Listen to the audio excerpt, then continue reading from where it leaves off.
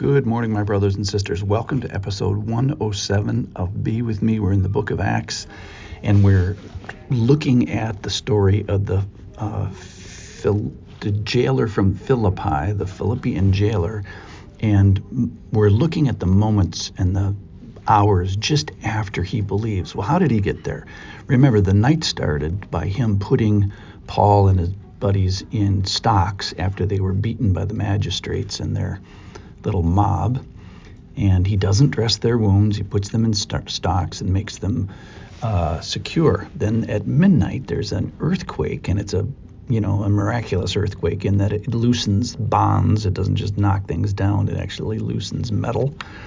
And he's at a moment where he almost kills himself. His sword was out. That's the dramatic physical representation. And he goes from this sword to salvation, and he goes from a self-murder to seeing the majesty of God, and he goes from almost self-harm to the kingdom of heaven.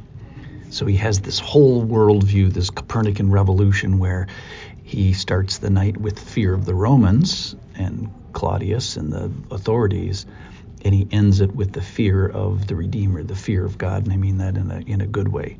And then the story's just happy. He gets his family hears, they believe. All right, so here's the story. It's from Acts chapter 16, and I'll start with verse 31. And they said, "Believe in the Lord Jesus, and you will be saved, you and your household." And they spoke the word of the Lord to him and to all who were in his house. And he took them the same hour of the night and washed their wounds, and he was baptized at once, he and all his family. Then he brought them up into his house and set food before them, and he rejoiced along with his entire household that he had believed in God. But when it was day, the magistrate sent the police, saying, "Let those men go." And the jailer reported these words to Paul, saying, "The magistrates have sent to let you go. Therefore, come out now and go in peace." But Paul said to them, "They have beaten us publicly, uncondemned, men who are Roman citizens, and have thrown us into prison. And do they now throw us out secretly? No, let them come and take us out." The police reported these words to the magistrates, and they were afraid when they heard that they were Roman citizens. So they came and apologized to them, and they took them out, and they asked them to leave the city. So they went out of the prison and visited Lydia, and when they had seen the brothers, they encouraged them and departed. Okay, so the interesting thing about this is there's something that's physically interesting, is that some of the story happens inside the jail, then some of it happens outside the jail, and then he brings them back into the jail. So things that are outside the jail, he goes and he fetches his family, he washes wounds, he baptizes by immersion, so probably in a river, and then the jailer brings the apostles home for a meal. So that's all in verse 34. And then in verse 35, we find out that when the police went to get them, they were back in the jail. So they had been freed from this jail only to go back. So that's in like verse 34 and a half. But they find in the morning, they find him back in the jail. And the request, the demand, it's still demanding at this point. So these are already freed men that had been freed, that re-jailed themselves so that the jailer wouldn't get killed. The command comes to let these men go. Well, this is where it turns into a public proclamation, a public witness, public activity. All this has been very public. And now we get the apostles actually playing the Roman citizen card, which they haven't played, which it has some rights, which of interest terrifies the magistrates. So remember, the magistrates, they're not just police. They don't just have a physical authority. They also have some judicial authority. So they're making decisions, and the day before they made a decision that Paul and his buddies were a threat to the point that they were going to beat them with his judicial rods.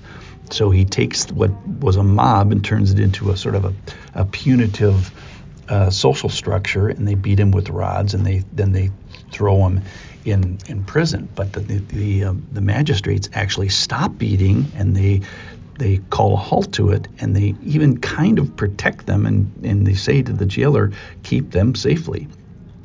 So here's the concept today, is that if you have authority, you also have you are also under authority. So the magistrates, the light bulb goes on that they have authority, but then when they're kind of called on it, then they're afraid because they've done a bad thing. They've misacted under the authority that they have been given, and then they're afraid because they're going to be judged. They're people that are under authority. So I don't care who you are, if you're president of a country or president of a family or president of a company or president of some siblings or president of a pet, at the end of the day, we are all under authority. So if we have authority, which is all of us, we also are under authority.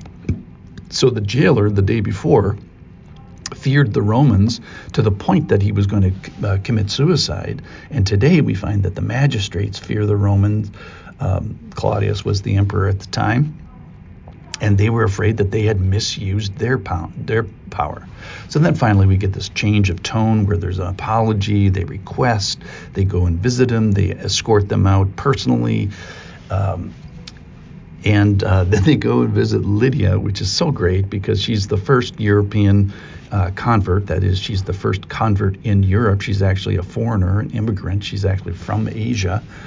And we also find out that the church is growing, thriving. How do we know that? Well, now there's brothers involved. There's some men in the church as well, when we hadn't heard that to date. All right, so I'm calling today authority over equals authority under, in that it's a sober look at authority, that we've been given authority over stuff, but we also are all under authority. Now, the story is about people being authoritative over people, but we also have been given authority over things like words, our words, what words come out of your mouth. We've also been given authority of what actions do we have, or even what are our thoughts. We've been given authority over that as well, and soberly we're going to have to all answer for that, and we're all under authority. So today's witness is both the gospel, but it's also behavior and bravery. And bravery to do, not the freedom to do anything, but to use your freedom to do the right thing. So think about your authority today. What are you authoritative over, which is a lot of things, but remember, we're also all under authority. Thanks for listening.